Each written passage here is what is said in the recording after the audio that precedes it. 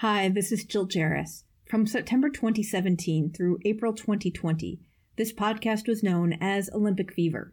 We've since changed its name to keep the flame alive, but we're committed to keeping our back catalog available to you.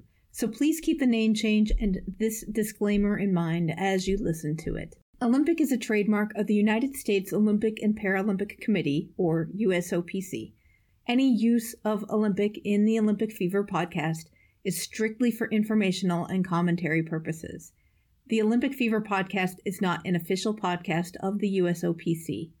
The Olympic Fever podcast is not a sponsor of the USOPC, nor is Olympic Fever associated with or endorsed by the USOPC in any way. The content of Olympic Fever podcast does not reflect the opinions, standards, views, or policies of the USOPC, and the USOPC in no way warrants that content featured in Olympic Fever is accurate. Thanks for listening, and now on to the show.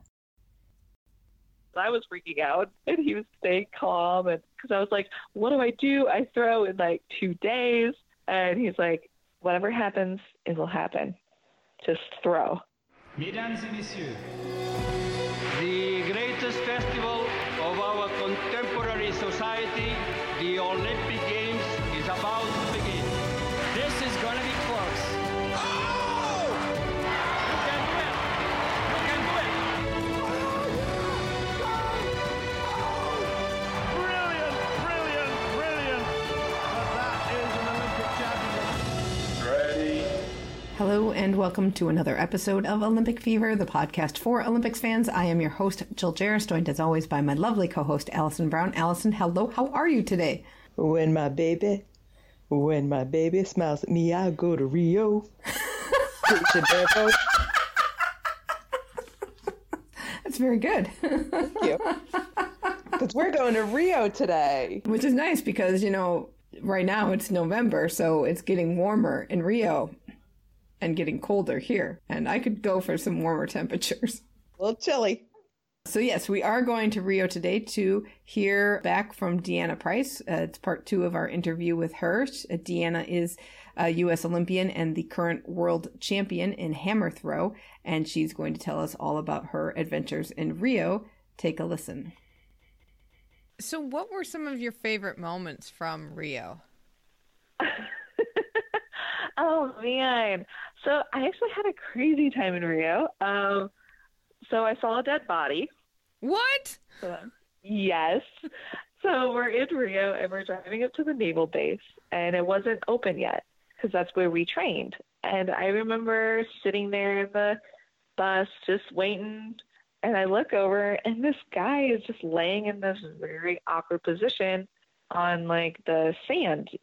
And because it was next to the road, it was because it's the naval base is next to the water, so it's sand, the road, sand, a couple trees, and then water. And he's just laying in this funny position, and I thought, oh, that is such a weird position to be sleeping in. And so I remember just sitting there taking a couple pictures. Well, it was about 15 minutes that we had to wait, and I just kind of laughing because this guy looks so weird. And then I just kind of started watching his chest, and I saw it wasn't moving. And I'm like, okay. DeAnna, okay, he's fine. He's probably, just barely just breathing, and you just can't see it. And then a bird landed on him, and I was like, I think he's dead. And then next thing you know, here comes an ambulance, and they put him in a black bag and zip him up and put him in the car. And I was just sit there, and I was like, well, I'm going to delete these photos now. So delete. And I was like, I can't believe I just saw a dead body. And I was like, do you know what the backstory was? No clue. Absolutely no clue. He didn't look, he looked like he was homeless, but no clue. Okay. No clue. And it was also one of those things that I really didn't want to know either. Right. I was like, yep, okay. I was like, that happened. And then while I was there in Rio, I ended up having a severe allergic reaction. I don't know. I'm not allergic to anything that I know of. But when I was there, It was like 2 days before competition. I had a severe allergic reaction. I'll have to send you guys the photo of it because you'll die. My left, it just basically looked like a bad Lindsay Lohan injection. Wow. And my lips swelled up. You know those bottle, I guess like the challenge that people were doing that were like sucking on a bottle and having their lips sucked in. Oh, okay. Yeah. It looked like that, and then my left side of my face was all slumped over. Oh, wow. And That's crazy. it was crazy. I was sitting there, I was like, oh my God, what am I going to do? And I went to the doctors, and they ended up having to do a therapeutic use exception form for me. They gave me, I think it was like 3 Benadryl and 1 prednisone. I slept for over 15 hours. Wow. I was out like a light. And I'm sitting there, I was like, no, I can't, I don't want to like take Benadryl or anything because it messes with your central nervous system. Mm-hmm. And that's one thing that JC, that's what we kind of manipulate is, try to peak you out is getting your central nervous system all riled up and ready to go. And next thing you know, I was sitting there and my husband looked at me, he's like, okay, this is happening. and he did so good because I was freaking out and he was staying calm. And because I was like, what do? I throw in like 2 days. And he's like, whatever happens, it will happen. Just throw. And it was crazy because like the day before this, I ended up throwing like my 10, like 71, 72 meters, which was crazy. And I was like, holy crap, I'm going to throw huge. And then, wha-bam, that happened. And I was like, well, yep, that happened. So it was just one of those moments where you're just like, okay. Clearly, it just wasn't like, and I did well. I did well for everything. And and I had a blast. And that's kind of where, like, I started my relationship with the girls. I absolutely love the girls who I compete against. I am on the Hammer Challenge circuit. You get to meet, and you're kind of afraid when you're starting out because you don't know anyone. And now, I'm kind of known as like the international hugger. I just hug everyone. So I just, probably my favorite person is DeAnna. From Poland. I love DeAnna, and she's just the sweetest. And Alexandria from France is great. I absolutely love her too. Those are like, they're my gals. Every time I see them, I get super excited. And, Joanna's like, you're crazy like me. I'm like, yes. And that's why we get along. We've got a couple of listener questions I wanted to make sure we get to. So listener Manu wondered, outside of the major championships and like Olympic trials and the Olympics, what meets do you like going to? What meets do I like going to? Well, you kind of have to get international meets under your belt. Mm-hmm. So a lot of times it's whatever Hammer challenges they have. So we pay it out of our own pocket to go to the Hammer challenges just to get that international experience. But my favorite places that I have competed at, Zimbabwe. Hopefully I said that correctly. In Hungary. Love it. There's a guy named Zolt there. He's fantastic. I got to meet Primos Komos and, oh my gosh, and the Greek record holder, Alexandru. I got to meet so many amazing people, and they have such a great facility. I absolutely love the experience, and that to me, it was a lot of fun. And probably the next one that I really liked was Jamaica. Was great. That was a lot of fun. The people spirit in Jamaica is so hype, so exciting. And, I really haven't had, now that I'm thinking about it, like every meet was just so unique in its own way. And another great one was Osaka, Japan. That was fun. Every one that I've been to, I've had a wonderful experience. and everybody's been so hospitable and so kind. You know, you have some rings that need some work, but, you know, that's why I bring about 6 different pairs of shoes, because I don't know how that ring is. But, you know, altogether, I just love traveling and be able to just meet new people. So I've had just hands down great experiences.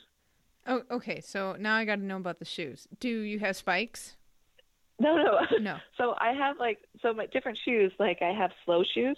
So ones that I've been wearing, that I've had for like 2 years.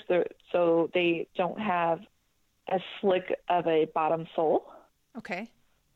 And so if the ring is very fast, like lightning fast, and I just can't stay in my turns and stay down, I put on a slower shoes so I can stay more ground connected. And then vice versa.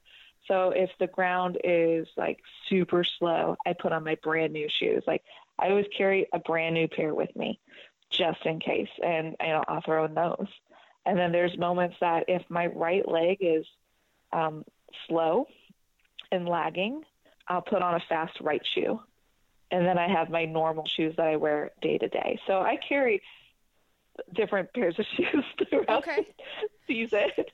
Yeah, that makes sense. I roller skate, and you always have to have different wheels depending on your floor, so different hardness and stuff. So that makes sense to me now. Yes. Okay. All right. Every time I go to the airport, I always feel terrible because they always check my bag, and I just look at them and I'm like, I just say, I'm so sorry because this is about to smell terrible. Because I always, so like international traveling, I've had a great experience with bags, always getting there, but you never know. So always pack your throwing shoes, your gloves, your tape, pack your uniform, and an extra pair of clothes, and then your universal charger. That is what you need to carry on with you if you're traveling internationally, because you never know. Okay. Because at least you can compete. We had a couple of questions about how the U.S. media covers athletics, and is there anything you would change about how they cover it? And listener Patrick also brought up your interview with Lewis Johnson from NBC after winning the gold and the big hug, which was fantastic and, makes me cry. But unfortunately for, I think, a good portion of our country, we only think about track and field once every 4 years or so. Yes. Do you think that the media could do a better job in covering it or promoting it? It really should be, especially in the United States, because when I go internationally, there's so many people that know us that, even in 2015, whenever I went to China, I had so many people come up to me and they knew my marks from my freshman year in college, and they knew my progressions. And, I've never had that experience in my life. I was like, what? Because a lot of times in the United States, you have to explain to people what a hammer is. Because a lot of times they think a hammer is a hammer that's with nails. Yeah, right. It's definitely funny, but crazy all at the same time. Definitely, if with our events, it's going to be hard. It is very hard because the United States is primarily major sports are baseball, basketball, and football. And then I'll even throw hockey in there. Those are primarily the sports that the U.S. has huge media is on. And it is very hard to kind of get that fire started. But I feel like if it's being able to put it in perspective. So like you having me explain how to throw the hammer, and what I needed every single moment in detail. I've never had someone ask me that question before.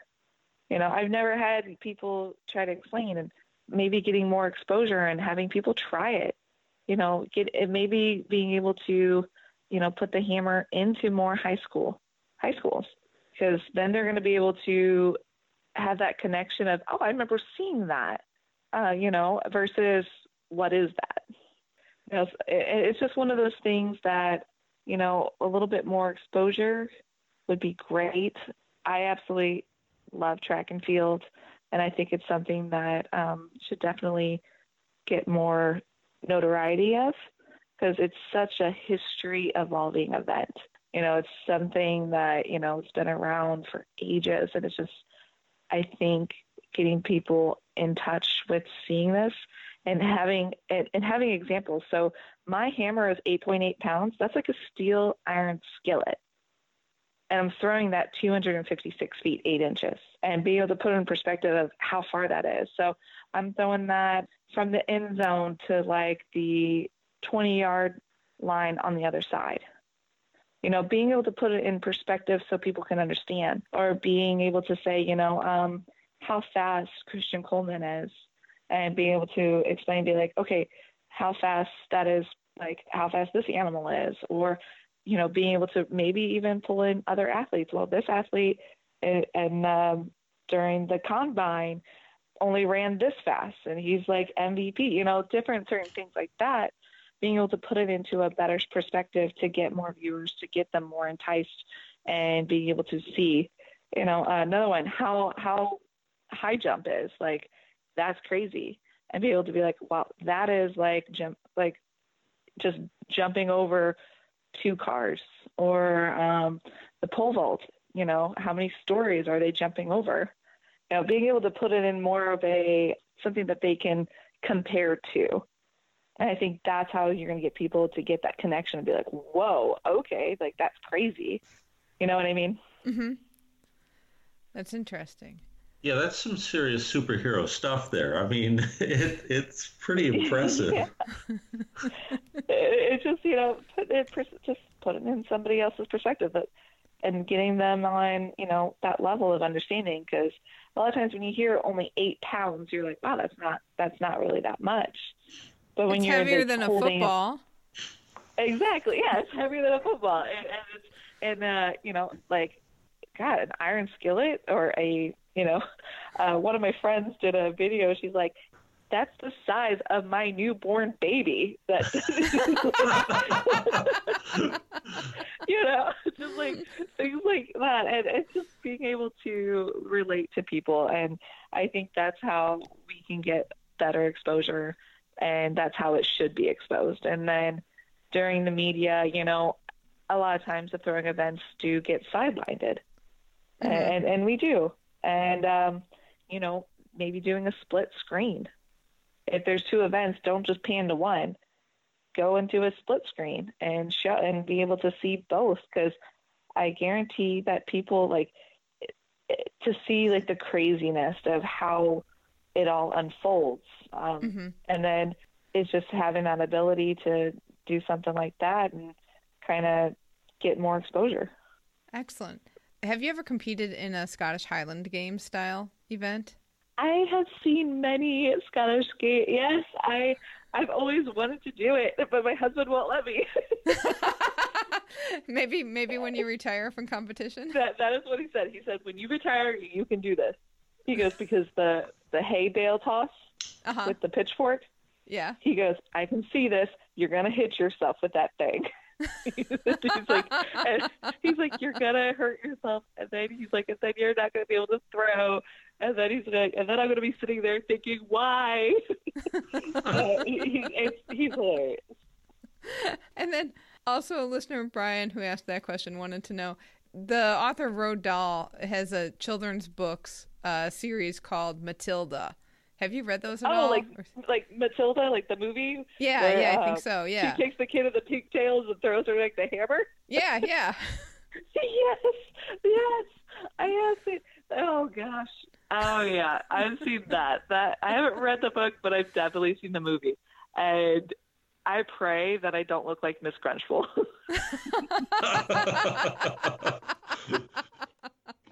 Excellent. Thank you so much, DeAnna. Be sure to follow DeAnna on Twitter at DeAnnaPrice32, and she's on Insta at DeAnna.Price, and we will have links to those in the show notes. That was the best story we have ever heard, I think, from an Olympics. I think that may win the Team Olympic Fever Prize of Best Olympic Story. Oh my gosh. Because you ask these questions like, oh, how was your Olympics? And you don't expect to hear, oh, hey, I saw a dead body. Those were some pretty unique adventures. a little frightening, and yet she just handled it with such aplomb. Like, oh yeah, hey, it's fine. I'm going to go throw some hammers now. Right. Well, it could be because she can throw a hammer. She was not really afraid of anything. That could be. I mean, really, that'll take somebody out, man. Take me out in 30 seconds. I would whack myself in the head with that thing. Well, thank you so much, DeAnna. It was great fun to talk with you. And we look forward to watching you on the road to Tokyo. Moving on to our Team Olympic Fever update. Tofu. In this segment, we look at our past guests who become members of Team Olympic Fever, and we see what they are up to. And we are happy to be sponsored by pincollector.com. Pincollector.com is the world's largest online community for Olympic pin collectors. It's free to join, and it's a place where you can easily catalog, value, and show off your collection. So right now, the catalog contains about 26,000 pins, and it's updated in real time. So you always have the most current info on what's available and what your collection is worth. One of the great things is you can also buy, sell, and trade pins on the platform, and their rates are much lower than other online platforms. So check out pincollector.com and put your collection up today. You can see my profile up there. I'm still putting my collection on, and I'm looking forward to doing some trading soon. And there may be a new pin you can add to your collection. That's right, because we have our very own Team Olympic Fever pin, and we are giving that to everyone who becomes one of our Patreon patrons. You can join Patreon at many levels. There are different benefits to each level. Some of the higher levels have bonus audio, but all of our Patreon patrons get an Olympic Fever pin of their very own. Look at patreon.com/OlymFever for more information. Or if you'd like to do just a one-time donation, because Patreon is an ongoing donation, one-time donations you can do at our website at OlymFever.com and click on support the show. And you will find a link to PayPal. And there, if you make a $20 donation, you can get your own Olympic Fever pin. We are super excited because they are very cool. So there was some big news this week. There was big news this week. Dawn Harper Nelson, hurdler, has decided to come out of retirement and try for Tokyo. That was so exciting to see. She put this big video up on social media, and it was so cool. When I saw it, I was I was astounded, and I was so happy because, man, Team USA has a story on her comeback, and she says, like, when she was growing up, she said that growing up, she always heard that the way you're supposed to be a good mom is to stop everything you're doing and focus on your kid. And she realized that that means your dreams stop. And then when she had her child, she still had that dream to run and compete again. I feel like Tokyo 2020 is going to be the Olympics of the moms. Oh, yeah. There's so many moms who are trying, which I love, that the idea that you can take a break in your elite athletic career, have a baby, and then come back. This is really going to be the first generation of female athletes who are doing this in any great numbers. I mean, there's always been a handful here and there, but this is a whole generation of women who are coming back to elite competition after having a baby, which is fantastic. Right. And it's shattering this idea that you have to stop your life in order to have a kid. I'm so excited. She's been, like, her video announcement, she's just already out there working hard. You can tell. And to me, some of the funniest videos that she posts is when she's training with Harper. Mm-hmm. When she takes the baby with her on the run, or, Harper's there. And I love that Harper is a part of the training with her. Yes, it's fantastic. Which is even better. Probably mom's biggest fan. Oh, absolutely. All right. And speaking of moms, Megan Randall. Right. Competed in the New York City Marathon. Yes, so she completed the New York City Marathon in 2:55, under 3 hours. That's Take incredible. that, cancer. Right. So congratulations to her. That was pretty exciting. That was exciting. And news from our newest Team Olympic Fever mom. Megan Duhamel's baby is in the NICU, so she's still trying to grow strong enough to go home. Megan has left the hospital herself, but she's always there to be with her baby. But we hope that her little Zoe gets stronger and is able to leave the hospital soon. Yeah, Zoe made a little early appearance, so she was pretty tiny. Mm-hmm. But we're looking good, and we're thinking of you, Megan, and we're pulling for Zoe. Exactly. Let's move on to Tokyo 2020 news. So, Jill, oh, is there any updates to the marathon saga? Again, the day we released the show last week, the saga ended, and Tokyo acquiesced and agreed to move the race walking and marathon to Sapporo. They're not happy about it. And you know who else isn't happy about it is the architect of the Tokyo Stadium. In the Japan Times reported that Kengo Kuma was not thrilled to hear, it was, quote, very regrettable that they've moved the marathon out of Tokyo because, as it says in this article, the new national stadium, whose roof is made out of wood, is designed to harmonize with the ginkgo tree-lined Jingu-gaien outer gardens of the Meiji Shrine. So the marathon runners were going to run among the ginkgo trees and then run into the stadium with that element of the ginkgo trees reflecting that. And now they're not. And Sapporo was surprised that they were getting this little boon. So they're okay with this now, too? Yeah, they kind of have to be. Yeah. So organizers are now working hard to put together these races. They'll have the men's and women's marathon, the men's and women's 20-kilometer walk, and the men's 50-kilometer walk. Get on that, Sapporo. That's a fair amount to try to do. The Guardian reported that they're still talking about who's picking up the tab for all of this. Of course. So we will keep an eye on that.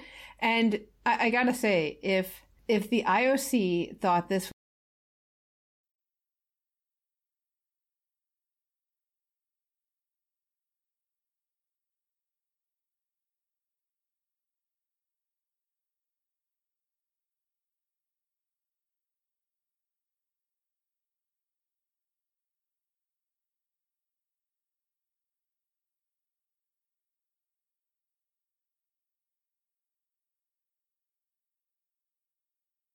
in those test events, and those competitors have to deal with that too. Yeah. Why don't we just move the whole Olympics to Antarctica and we'll be fine? I know. Antarctica, put a bin. You'll be warm enough soon. Oh, but we'll have a penguin race. Yeah. I mean, it's just crazy because that's not, moving this is not going to stop. I think it just opened a whole new can of worms. Well, maybe. I mean, okay. So the one thing I will say is that the more reading and history that I look at, Athens, Rio, there was always discussion of weather in various, right. Atlanta, Los Angeles. There's been a lot of different Olympics where heat has been a concern or weather in some fashion has been a concern. And I think what we need to get back to is if you're going to award the Olympics to Tokyo, to Rio, you cannot have it in July and August. We need to. You can't say that about Rio because it was winter. Yeah, but they were concerned about the weather, about it being too cold in the water. Oh, that's right.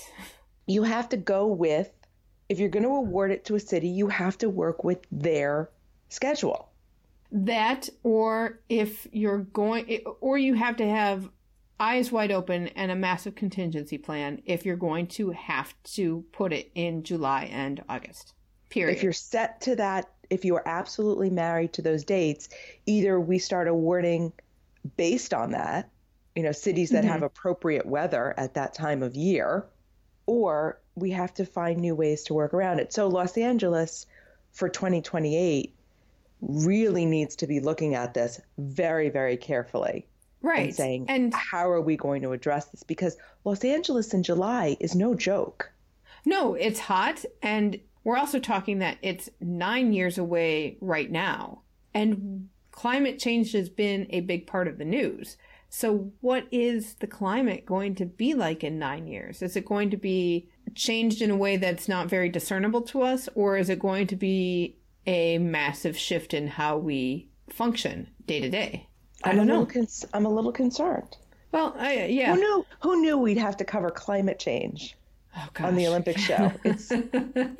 But we do. I mean, certainly the winter athletes have been talking about it for years. Right, because that's affecting the snow. Right, and now the summer athletes have to jump in on this, because if it's too hot to run these events in July, what does that mean for the whole process of selecting cities and scheduling and how this works going forward? Right. And I think Los Angeles is going to be, because Paris is so far down the line in terms of how it's already planning. Their schedule's already set. But Los Angeles is far enough out that they can still make huge changes to how they're planning. And it's a very hot city at that time of year. Yeah, right. They don't even have the dates on the Olympics website. So they could move it to October if they wanted to. We will have to see about that. I will say I did see on Twitter, and I'm really, really sorry that I can't attribute this, because it was, I probably saw it on my phone and I didn't screen cap it, and it was hilarious.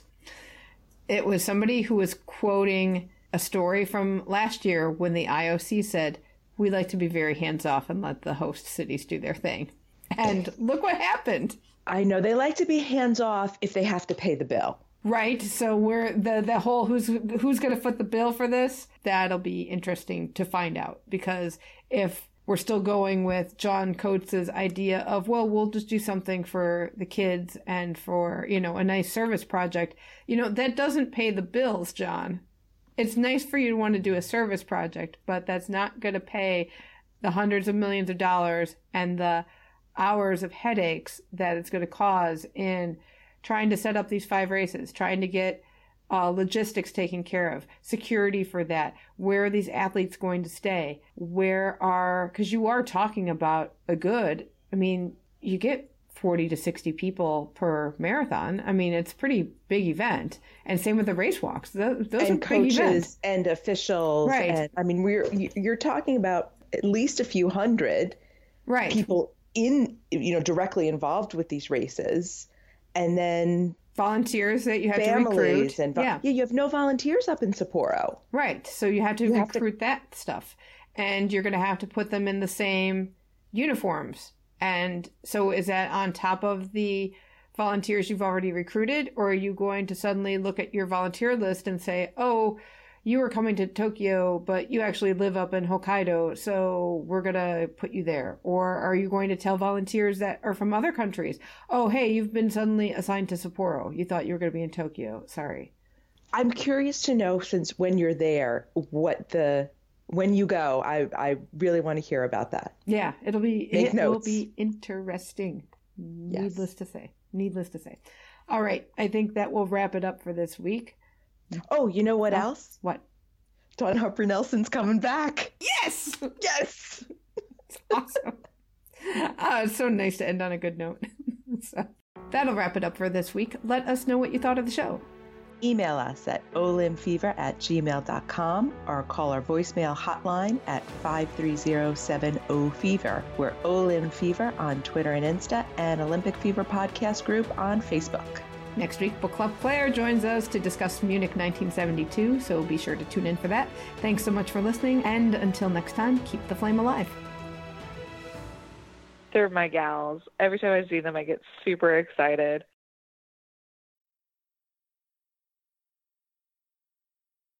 Do, do, do, do, do, do, do.